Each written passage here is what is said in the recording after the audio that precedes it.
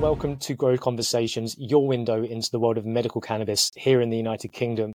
My name's Alex Fraser, and before we get stuck and cracking into our first guest of 2024, I just want to say a really quick thank you to everyone who's been following us so far. Grow Conversations has been a bit of a labour of love. Started during COVID lockdowns. We did a few episodes face-to-face last year. We're going to be doing a lot more content for you this year. Very excited about all the guests that we've got lined up. Particularly excited about our first guest, which is the wonderful James Watson, nurse at Integro Clinics. Welcome, James. Thanks for joining the show. Hey, thank you very much. Thank you for having me. Yeah. I've been dying to get you on. I was going to say, out of all the people in this industry, all the healthcare professionals, your name comes up again and again when I'm speaking to patients, when I'm speaking to doctors, when I'm speaking to other professionals in this industry. So I'm super happy to have you here, and thanks for making the time, because I know that you're so busy day in, day out with, you know, the patients that you're managing and the work that you do. So really appreciate you giving us this time today. No worries. So I think the first thing to start off with, what we'll do is what I like to call BC, which is we'll do a bit of a timeline. We'll go BC, we'll go before cannabis. So what were you, it's a bit cheesy. We're trying this for this. I mean, if it doesn't come up in the next episode, you'll know that this didn't land. But it'd be fascinating to hear about your career path. You know, what were you doing before you got involved in cannabis in any way? So I've had a really interesting career, and I've been really, really lucky with some of the exposure that I've had. Just been in the right place at the right time, getting a good job role. But I qualified in 2009, and I'd wanted to be a nurse for a very, very long time, since I was a very small child, actually. So it's always been something I wanted to do. And interestingly, my family were all like, no, James, you want to be a doctor. But I was very sure about what I wanted to do. But so I qualified in 2009, and I actually ended up in Northern Ireland for the first year of my career, year and a half.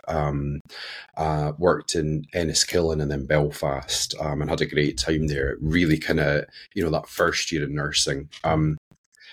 Sort of had a really interesting kind of like working up. I was a charge nurse for a bit, and then eventually got involved in change management, and particularly change management within community care and nursing care homes. And that's kind of how I've sort of began to get into this sort of change management roles, and eventually got a job as an area manager for a large private nursing company. And it was sort of advanced nursing care at home. It was a failing service. And I went in to kind of be the kind of the manager of change, lead change. And really within 18 months, we changed that service around.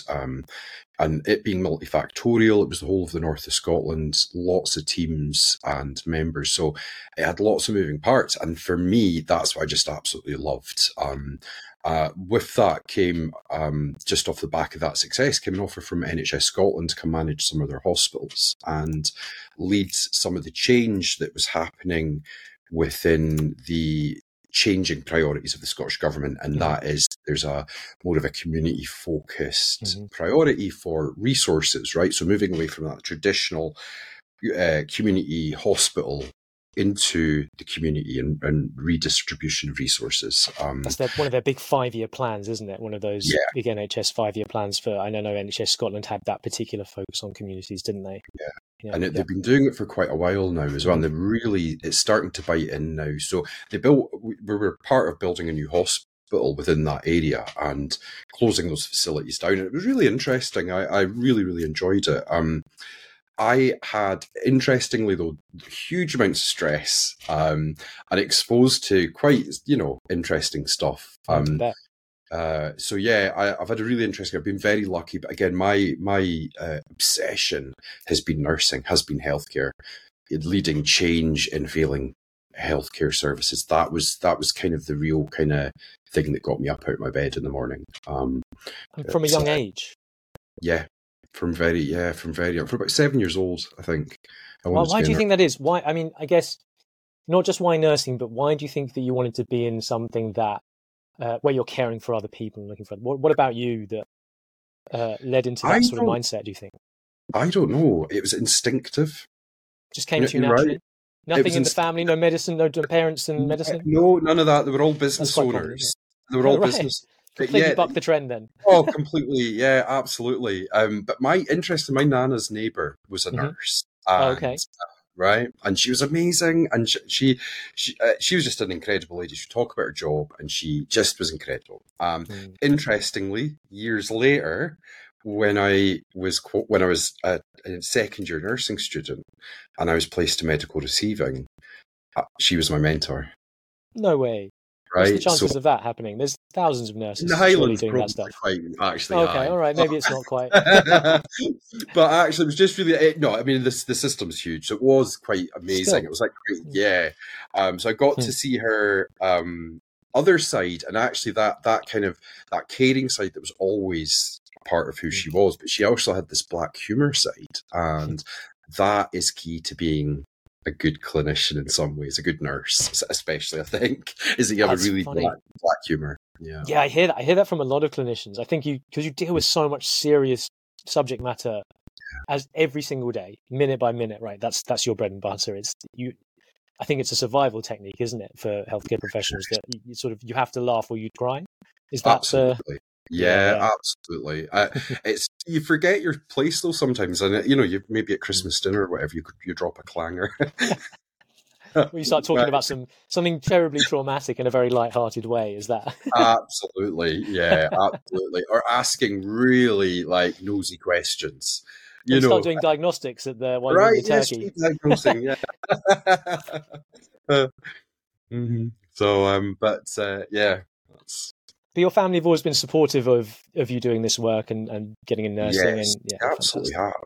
Yeah, they Has absolutely that changed at all? Then it's sort of transitioned into cannabis. I'm skipping parts of the conversation here, but we'll get back to how you got into have. cannabis and all that stuff. But did they have any problem with that? No, it was a change because Mm, I had quite a significant career that I gave up. Right, mm. so How did that happen? um, Go on, talk us through it, if you would. I I'd always had PTSD and always lived with it, which is Mm. quite common. So you have this kind of first traumatic event. Just to give you a bit of background, by the way. Sure, sure. Um, and then you have a second traumatic event. And for me, that was while I was working at NHS Scotland, and threw me, and I'm really open about it because that there was a period of my life that was really, really difficult and that I never thought that I would be in that situation, right? And so, cannabis has always recreationally been in my life, as in friends. You see it; it's Yes. everywhere, right? Mm. But at the time, to be honest, I was predominantly drinking wine. I was having a half bottle of wine or a glass of wine, Oh, and well. you can go into work the next day and say, "Yeah, I had a couple of glasses of wine last night," Mm, really to try and help me sleep, to try and knock me out, and it just it's not good. And but again, it's more socially acceptable, and maybe the culture that I'm in as well in the Highlands of Scotland, it's a wee bit more kind of acceptable. But I just wasn't sleeping, Alex, and I was getting more and more unwell. And I wasn't really fully aware. I knew, that I wasn't operating 100%. It was the sleep, the lack of sleep. And my partner had always tried to encourage me to have a smoke before bed to get some sleep. Right. But yeah, so there was one day I came home very upset, very emotional, and I kind of had a couple of puffs to help me sleep, and I slept very well that night. mm. I do not recommend it. It was illegal, and I don't condone Sure. that in any shape or form. But at that point, for me, I was in crisis. So I had a really good sleep that night. I laughed in the right way. I had a bit of a cry in the right way. I ate dinner that night for the first time in a bit, and really, I had a good sleep. I was still I was still pretty stressed and unwell, but I was able to face it and really just there was a bit of a period where I kind of had to go, do you know what? Actually, this has allowed me some reflection. This cannabis has allowed me some reflection. This isn't working for me. This career ain't working for me anymore, and I'm not getting that same buzz that I used to get from it. And I took a year out pretty much. And with that year, I kind of just did a lot of soul searching and reflection and what I wanted to do. And I tried to go back to the NHS, and my colleagues were so supportive. It just, I knew at that point that I just didn't want to go back. And I remember going to the hospital. I was one of the hospital sites I was managing, and just knowing I desperately did not want to be there. And I know it's so difficult for anyone to make that break with the NHS, because the institution is so beloved, and for people in your position, it's been part of your training. It's there as sort of the background to your career, isn't it? So I know it's so difficult to leave behind, isn't it? It's everything. It's like DNA. Your very makeup. And I think what happens is you work so many hours all the time that actually your family become those teams, and you don't have hobbies at home. There's not much going on at home other than maybe, so you can become quite fully in depth into it. So when you leave it, it's a big decision, because there's a loss of identity, because that's James, he's the senior charge nurse for Badenoch and Strathspey, so it's really difficult. There's a kind of I absolutely knew that I just wasn't going to be able to do the job effectively ever again. And a lot of research. And actually, funnily enough, it was being a constant academic, it was a cannabis thing, and I Googled it. And I'm like, hold on a minute, it's legal? What?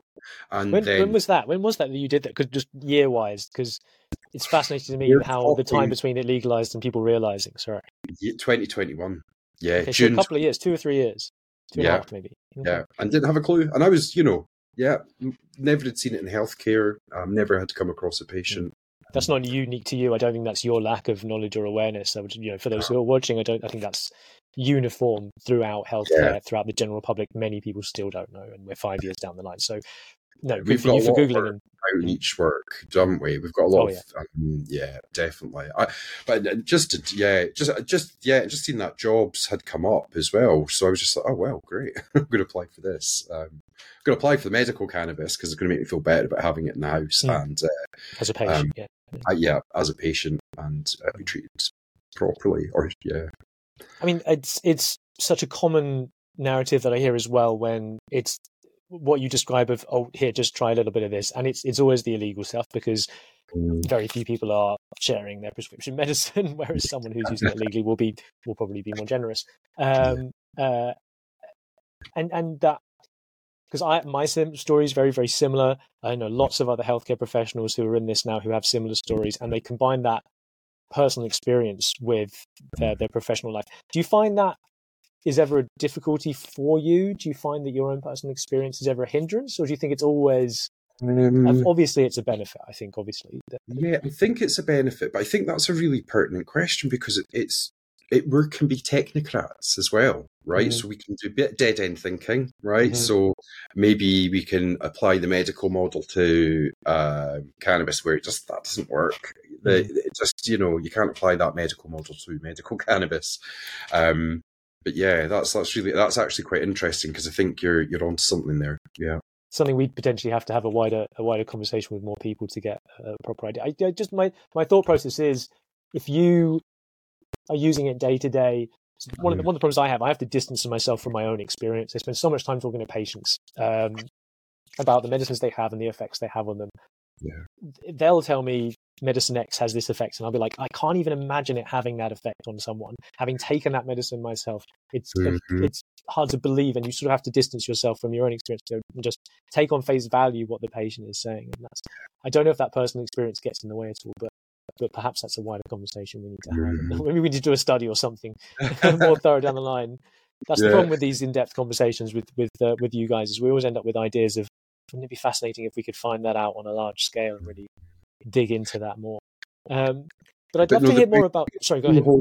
Sorry, Alex. The experience on the whole has been really positive. The experience the application has been quite a positive thing, because I think what I've struggled with within this space is sort of, potentially sort of operational leads with no healthcare experience.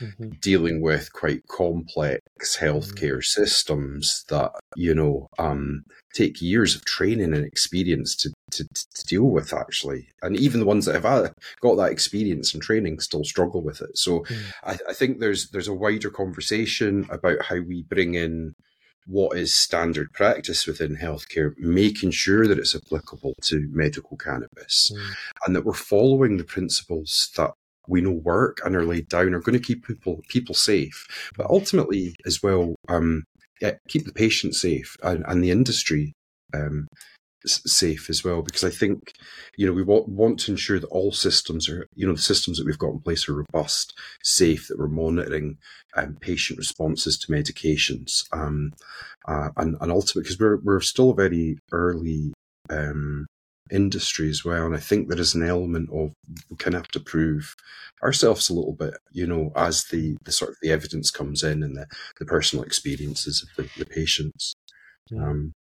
I suppose that's an interesting point. So 2021, you applied for the job. I presume you got the job quite quickly. I'm sure you had no problem with that. But I suppose what's changed from when you started working in the clinics to now? What's developed? What learnings have been put into place, and what do we do now? Or what do you do now in practice that, not because it was oversight, but because it just generally wasn't done before? What is important now that you weren't doing originally, or that you or that was seen, I suppose, by you and the team and rectified? Yeah, I think the big thing's definitely the supply issues that we had right at the beginning. And again, that kind of embryotic stage of the industry. And actually, I think we've maybe 2023 maybe would be a year by which we could watermark it, that the industry matured a little bit and prices came down and we saw more products, more medicines available. And but I think, the supply of medicines, I think that's been the big thing. And when you start a patient on a specific medication and that runs out. So I think we've become much cleverer, much better at bringing producers online into the space, especially from outside, because we're still not quite here yet in the UK. We're getting there though, beginning of. I think it'll be a big year for UK cultivators. That's a whole nother, and we'll the teaser for later episodes. We'll have a few of them on Grow Conversations to have a chat with what it's like to grow large amounts of cannabis in the UK completely legally. So that'll be fun.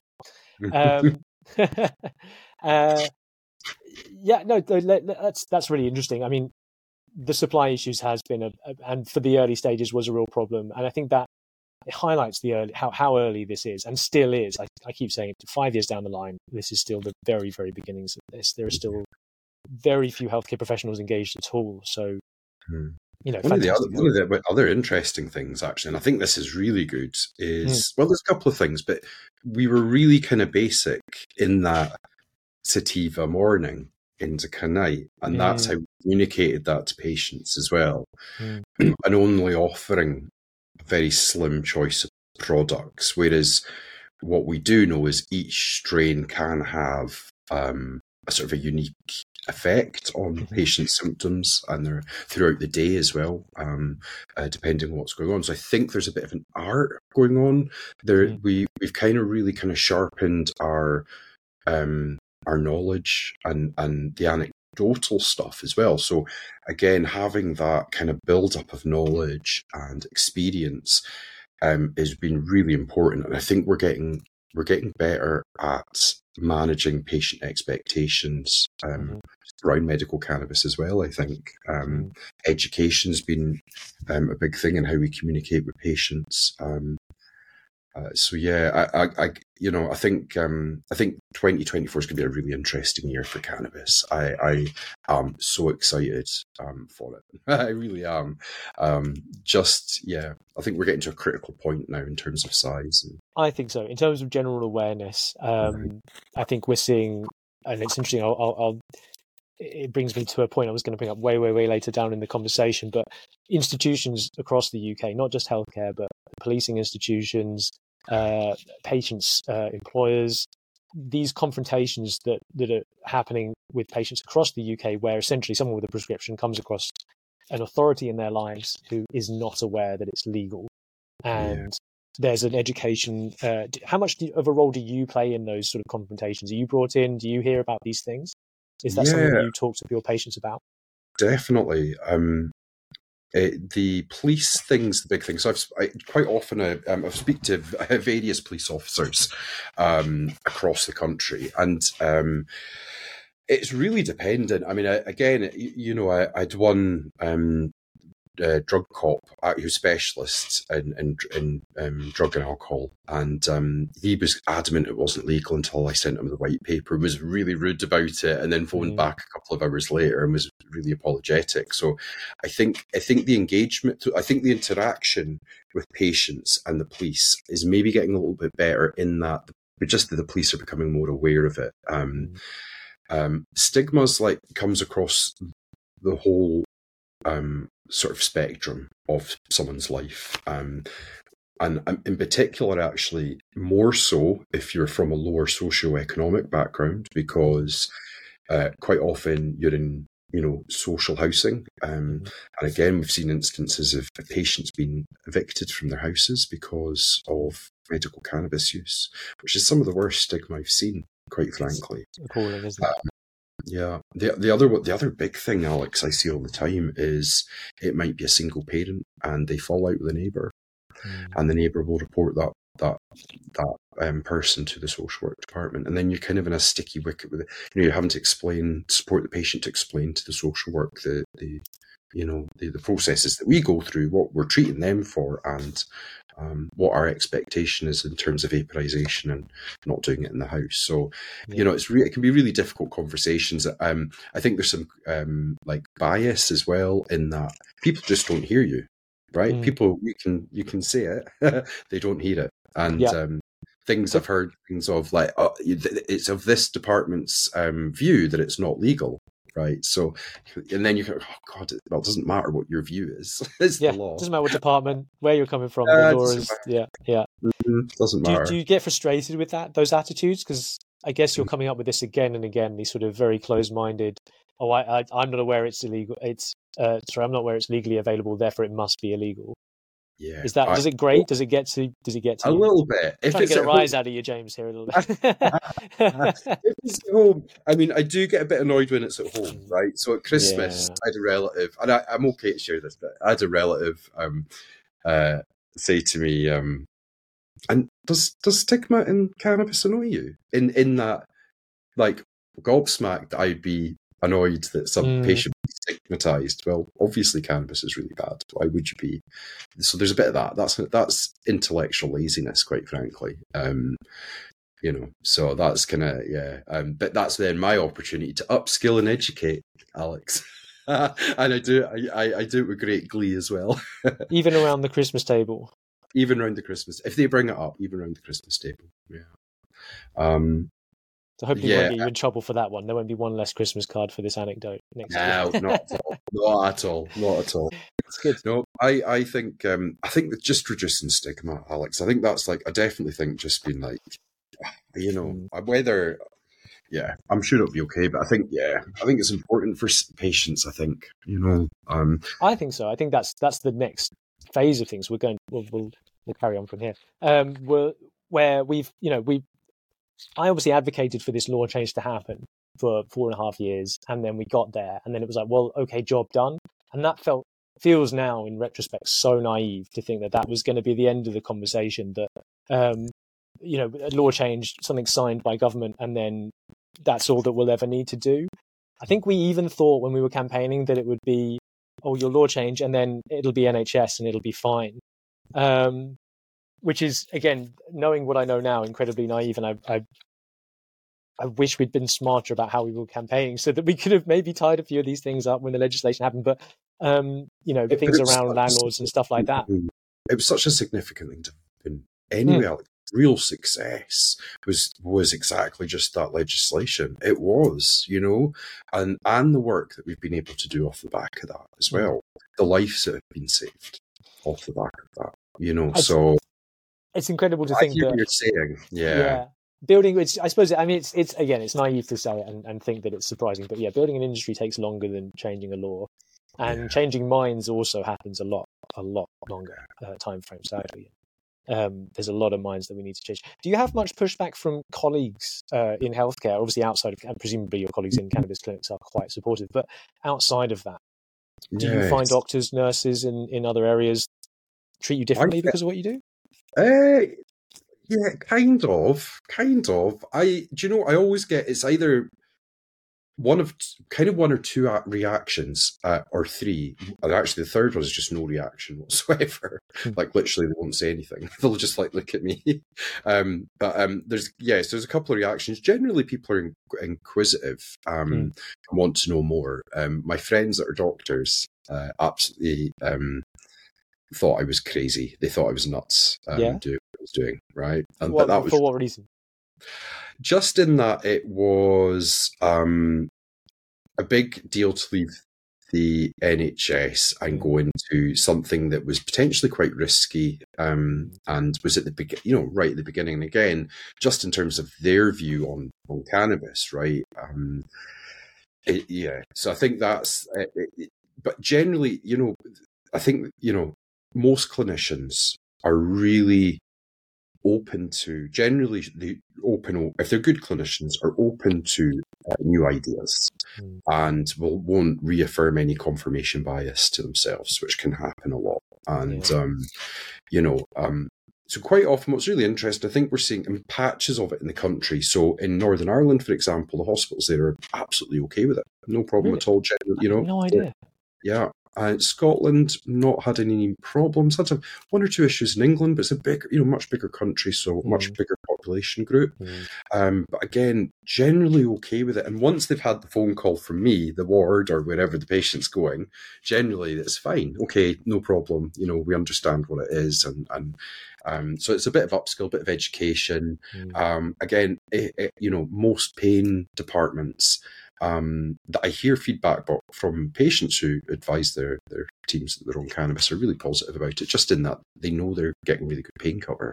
They're getting a good night's sleep. They're presenting at clinic very well, and they're quite often either have significantly reduced their regular medications or completely stopped their medications. So once you start having those conversations, once the clinician starts seeing the benefits to patients, the clinician's DNA is all about protecting the patient. And unfortunately, the default position for us at the moment is that actually the clinician information is out of date. It's based on studies that were done on illicit market cannabis, like really high, huge amounts of THC, nothing else. So we know, they're really, it's based on faulty information. Again, it's just working with people and providing evidence and case studies, is always really helpful. I think from the police perspective, I think they're just pleased that they don't have to deal with it. And, but again, we need to have a wider conversation in this country around about what the drugs laws are and what does that mean. It can't be that it's just a purely criminal issue. It's got to be a health and social issue. We can't, we have to accept the fact that we're human beings first, and as a part of that, there is an element of there's an element of drug use. I've got to be careful what I say here. I've been thinking that one over. Is it that there's a sort of natural propensity to want to alter your state of consciousness to an extent? I think that's true in broader than even human beings, but in nature, I think that's true, isn't it? There's other animals. And if we can educate and upskill while they're at festivals, maybe it's kind of harm reduction is my main thing. How do we prevent people dying from doing what they're going to do anyway? Well, yeah. Can we? If we can't curb usage, and I think if the war on drugs since the 60s has taught us anything, it's that you can militarize a country's police force and still not curb drug consumption. There has to be a way of making this safer. Actually, see increases. Yeah, across the board. That's universally in almost every country. It's unequivocally not the route, is it? And we're a little off pitch, but I actually think it's really interesting because I was having a discussion today with a group of patients on a call where we were talking about the concept of sort of laziness or shiftlessness, I suppose, for want of a better word. And it's exactly that. forgive me, the viewers, for putting such a fine point on it, but it's the people on the dole, people on benefits, using cannabis, sitting on the sofa, with a 50-inch TV, not trying to get a job, blah, blah, blah, blah, blah. This whole, that stereotype, and I'm not trying to proliferate that or suggesting that's a real thing at all. And actually, the outcome of the conversation was, this is all stigmatic in a very similar way to cannabis. And cannabis is just lumped into this wider stigma around productivity, where those who feel they need to be very productive are very active, and there's absolutely nothing wrong with that. But I think there's a subset who look at the rest of the world who are maybe not so productive or proactive for whatever reason and judge them for it. And what they're actually doing here is looking at a very surface level and not really thinking there's almost certainly a reason beneath the surface that that person is the way they are. It's rarely, like, the idea it's a moral fault is absurd to me, and I think that that understanding that there's probably there's almost certainly a psychiatric reason why, if someone's not got a physical reason for not being active, there'll be a reason why. That I think humans are naturally, we want to do things, create, build things, have fun, go out, meet people, do stuff. If we don't want to do that, if there's not a desire, there's a deeper issue that's not the fault of people. It's not like a moral decision they make. I think that's, cannabis gets lumped into that. It's very dangerous as well, because people with that stigma, and people are boxed in, they're stereotyped, poorer health outcomes, increased psychiatric issues because of the way they've been treated. It's really difficult. I definitely it's a spiral, think, isn't it? Yeah, it is, and it's so sad. I find it very frustrating, and again, it's just making sure that you're like self-reflecting, right? That self-reflecting on your own opinions and to be challenged on it, right? We're in a world where we've had significant economic issues, and what happens off the back of that, and a little bit off piste again, but is that increase in this kind of populism, and that can feed into there's a whole thing that can feed into that as well, and it worries me actually hugely. A culture of judging other people, I think, for a multitude, of finding a reason to judge them, and this is great. I mean, not going off piste at all. I'm very, we're here for this social conversation. I think this is an important part of being part of the cannabis industry, is understanding the social implications of what we do, and cannabis absolutely fits into that. And it's fascinating where's the crossover between cannabis and populism, or cannabis and that sort of social media judgmental culture of this group or that group, they do this or they do that, or I don't like these people because of this reason, rather than going out and getting to know those people and getting to know the individual behind that and their motivations and reasons for being who they are and doing what they do. So that's, I mean, we talk about what a topic. Stigma is literally built into the IT systems. It's built into our systems, right? And that again, quite often I see it might be that a patient has gone to their GP and said, I'm on medical cannabis, or it might be that, look, doctor himself medicating is the only thing that seems to be helping. And then they're that's popped down, and what comes up is dependent drug user, or, recreational cannabis user. And again, that is literally stigma built in the very system that we operate within, right? So the NHS, which we're all contributing to as well, it has this surgery software. What his I'll put you on the spot here, James, and feel free to defer the question if it's too I don't even know the word, but what would be the way to resolve this? What would you like to implement? What could be done? Is it something the NHS needs to do? Is it the BMA? Is it who needs to come in, and what could be provided to? Is it like a top-down review of everything? I mean, it feels so all-encompassing when you say that. It's it's got to be top-down. It has to be government-led. I guess look, we've got the legislation there, right? But the legislation is not ideal. So I think there has to be a change there. And I think, but ultimately the NHS is going to have to take on the prescription costs for patients. End of. And if they don't find the flower palatable to prescribe or to fund, then they need to be funding the oils like yesterday, because ultimately we've got patients who are suffering a lot and who are using having to use their precious resource on healthcare when they've they already have a healthcare service. Mm. But yeah, They're I paying think twice, aren't they? That's yeah, what they're it's. I paying mean, twice. I just want to put a finer point on that, because I hear it from patients a lot. The Mhm. frustration. You're pumping money in, you pay your taxes for your NHS, and all the other things besides, of course. But and in more often than not, the patients have not had success through the NHS. That's why they're looking into alternatives.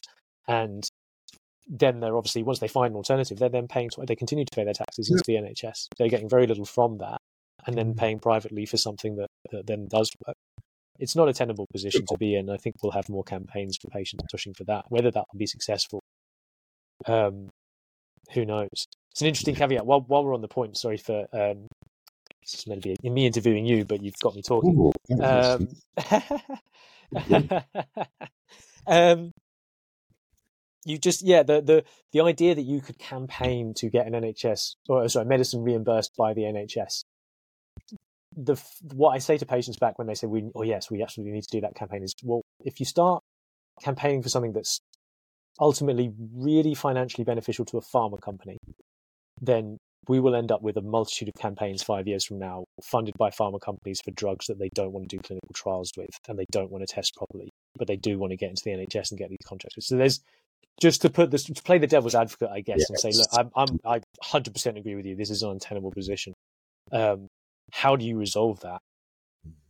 How do we resolve that, Jay? That's data and evidence. And just it's got to be underpinned with evidence. I think the evidence is really patchy in some places, in some areas, and then we've got lots of research in other areas. But yeah, I think it's got to be research led. I definitely think that there has to be leadership from NHS on this. I'm not seeing any. I might be maybe wrong on that, but I'm just not seeing any. What I am seeing is socially vulnerable patients being taxed twice. And also, they're saving the NHS a significant amount of money quite often because, again, reduction in opioids, gabapentinoids, all surgeries. of those surgeries. Yeah, going back and forth to your doctor, back and forth specialist services, all of that. I would definitely like to, I think, in terms of that top-down change, some of the changes I would like to see is just actually, maybe it's allowing private GPs to do the initial consultations and prescribing. And I think it needs to be, again, sort of evidence-led and evidence-based.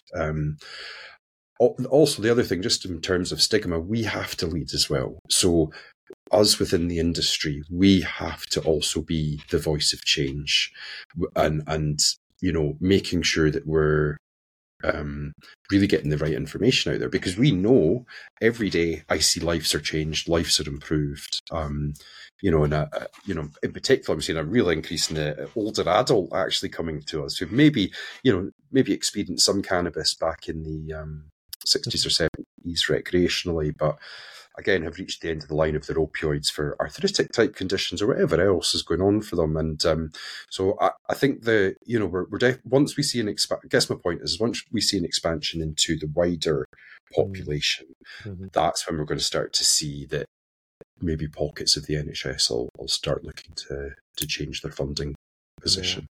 I suppose it's what you said earlier about the proof in the, I don't think you said this term, but the proof in the pudding, when doctors see the effect it has on their patients when they were previously skeptical, then that's what essentially converts them and makes them realize the benefits.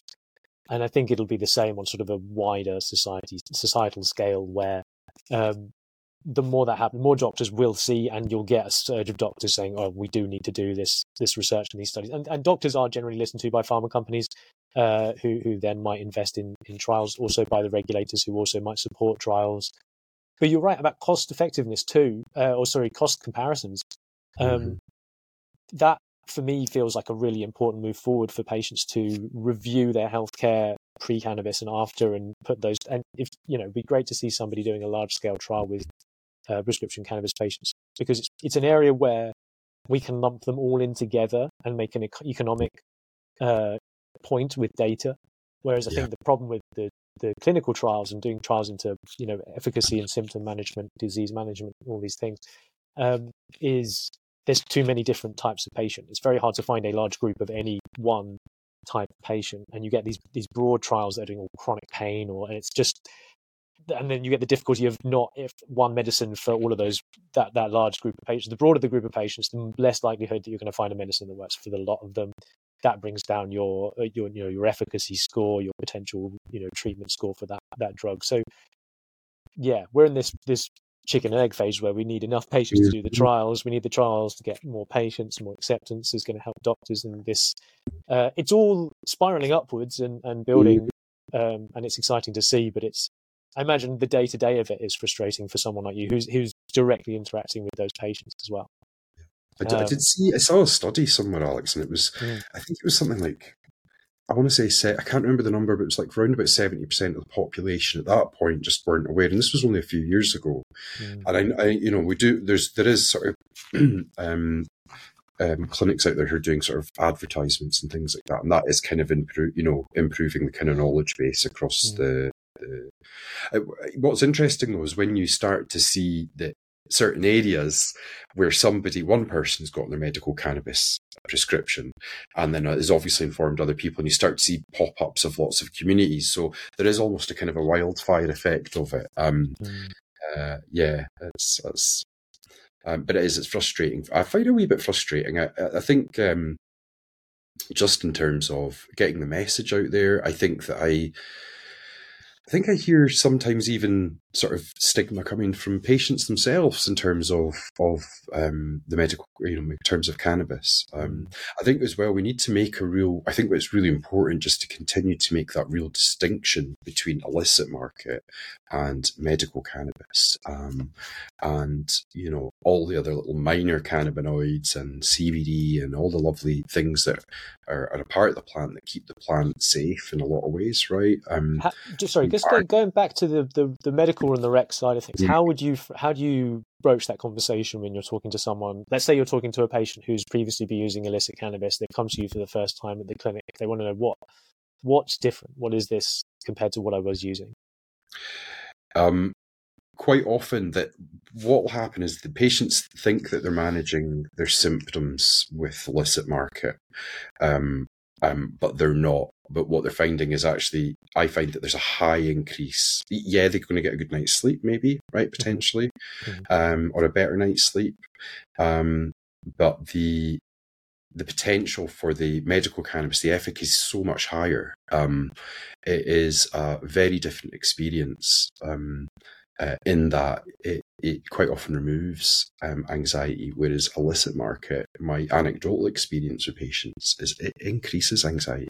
And so without a doubt, some of the conversations definitely around about, talking about sort of the things that they would spray on the plant in illicit market spaces, maybe some of the processes, human, in terms of slave labour, that's in terms of illicit market, and it's actually an unsafe product because essentially what you're getting is a high THC product that you don't know entirely what it is. If it's a sativa, what might give you anxiety, it might give you spikes of anxiety where you literally don't want to leave the house, and that can happen. So some of the things that's really interesting within that 4-week period of a patient, the patient's almost gobsmacked at the difference in the product. Quite often, naturally, patients just will maybe stop gambling, they start reducing opioids, they stop drinking, they start going for walks if they're able to. They can re-establish some of the relationships that they've got. And that, again, is twofold with a reduction in anxiety, part-time job and looking for cannabis the whole time, the illicit market, and ultimately reduction in opioids that can have an effect on your personal relationships with family, friends, your community. So what we just see is a whole life quality improvement. I'm not talking dramatic. It's not magical at all. And there's, but what we do, and within the first 4 weeks, the patient has then really does not want to go back to illicit market. And that's sort of the general trend, right? That's the outcome you see more often than not, right? is that Yeah, there's, absolutely. and these are people who have experience, like extensive experience, decades sometimes, and more of, Yeah, illicit, and they know their stuff. yeah, they know that. Yeah, they know it very well, Mm. and I think there's a value, I suppose, if you know your stuff, there's a value in having more information about the product, and I think that's something that we can, via doctors and via healthcare professionals, you guys can provide more information about where these products have come from, exactly what's in them, exactly how to dose them, what times of day to use them. Um, do you feel like that extra level of support is key too, though? I think that often it's misunderstood and not given enough attention, and it brings me to one of the final points I really wanted to hammer home and ask you about, really, is the importance of nursing, specifically nurses in cannabis clinics, because there are some clinics that don't have nurses, there are some that have maybe one or two, there are some that really put a focus on nurses managing their patients day to day, and it's my view that that's an integral part of a quality clinic. What do you think? How do you think that makes a agreed, difference? agreed. I mean, the nurse role is a really unique, but it's like exceptionally adaptable. It's like the Swiss Army knife of clinicians, right? And we can sort of do and say a lot more things that maybe potentially other people can, and that in terms of patient advocacy and that kind of stroppiness with colleagues if things don't go our patient's way, right? We're very That's what protective. advocacy is. It's just That's stroppiness what with it your own is. colleagues. Yeah, My that's it. colleagues at Grow watching this will know well. I definitely think look, the nurse role's essential. I think that you're kind of you're at a disadvantage without nurses because there's an extra level of safety. We are just natural risk assessors. We're instinctive risk assessors, and we're trained risk assessors, and constantly mitigating. I think the big thing is patient advocacy, harm reduction, communication. The the assessment of for patients when they first join, especially legacy patients, like you say, they do, they've maybe been self-managing, they've not had support from their wider healthcare team because of the stigma attached to to cannabis. So I think then there's an application of some of my skill set that I can use and overlay that with the medical cannabis stuff and really support the patient, because it's not just about the drug either, so it's also looking at the patient's nutrition, physiotherapy, what's happening, where's the patient at in terms of investigations, recommending other therapies that might be useful. And there's, all sorts of things that we might recommend. It might be particularly looking at nutrition. And again, I think of the trio that really is important for for winter, and that's like vitamin D2, K3, and magnesium. And, even just recommending that to a patient can really improve sleep, anxiety levels. And again, all based on evidence, we can recommend that, right? I guess it's also helping patients reassess their relationship with cannabis, okay? And again, moving away from a space where, yes, they're self-medicating, but it's predominantly to kind of serve recreational needs, right? And moving into a fully healthcare wraparound support. And there isn't anything my patients can't talk to me about, right? There isn't. And that is really helpful, that a patient can come to the table, open communication, and work as a partner. And I think that's definitely something, that I'm going to take from my own personal experience of mental health issues, and that is humanity first, right? I'm going to treat you like a human being first, with the dignity and respect that you deserve. And I think just that in itself, taking people out of the shadows, that is always a good thing, keeping people safe, knowing that every 4 months, they're going to see me and we're going to get the crack. We're going to, house things, we're going to develop a relationship with these people, and long term. And, I genuinely love my patients. Like there really isn't a day where I don't just, really interesting people as well. I'm very lucky. I realize every morning I wake up, I realize how lucky I am doing what I'm doing. Get to work from home and work with really interesting folk. That's lovely to hear. Yeah. Oh, And it's not a word of a lie, because I hear it every day from patients when I'm speaking to them. They're like, "Oh, James, he's such a sweetheart." Diamond is the word I think is used repeatedly. He's a diamond, that James. Shiny. You gotta take these compliments when they come. Oh, you're making this Scotsman blush. Compliment. Not an easy task, I hear. Yeah. I'm going to stop there before I get in trouble with an entire nation.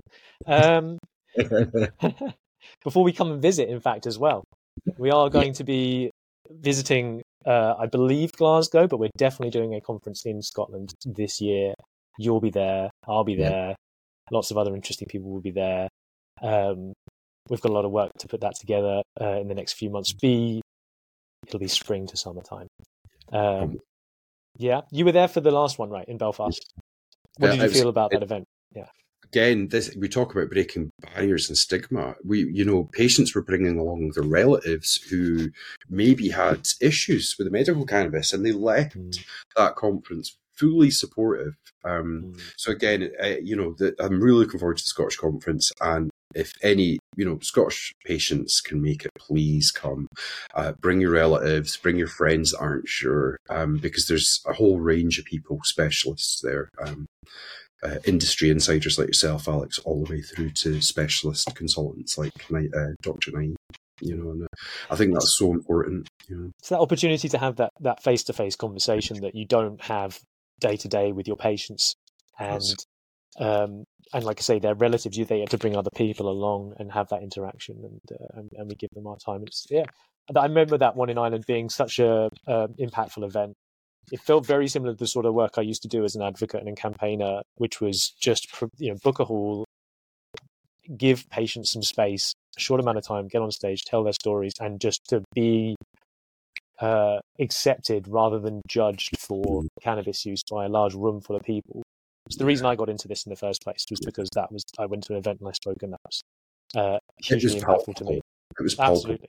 It's such a pleasure to be able to provide that space and watch that unfold, and watch clinicians talk to patients, and everybody in the room sort of come to this understanding at the end that this is this thing that's actually really helping people and really making a difference.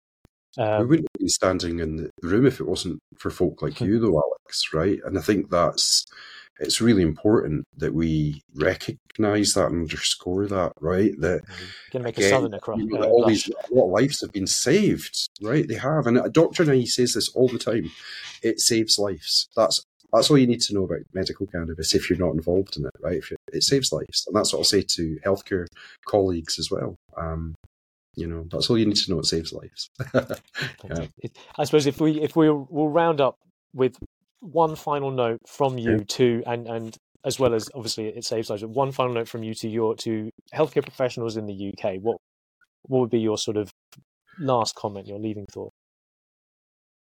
Treat your patients with kindness if they show up with, I've got a cannabis prescription, or I'm thinking about cannabis.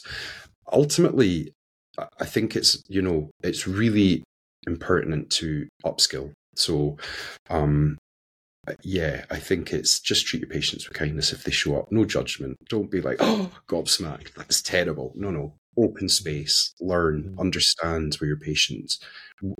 where has the patient come from? And that's really important. How have they arrived in front of you? And what have they had to face ultimately for that journey? So just treat kindness first. Kindness first. I love that. Well, look, thank you, James. Honestly, I've been so excited to film with you. It's been fantastic. It's been insightful. It's been better than I could have imagined, and it's so nice to hear more about what you do day to day. I know we work with each other now and again, but we never get to sit down and have this level of intimacy unless we're recording a podcast for this purpose. So, honestly, a pleasure for me. I hope it's a pleasure for everyone at home. Thank you so much to everyone for watching, and thank you, James, for your time this evening. You've been a fantastic guest, and I look forward to speaking to you again in the future, hopefully. Thank you very much for having me. Thanks, everyone, and we'll see you next episode.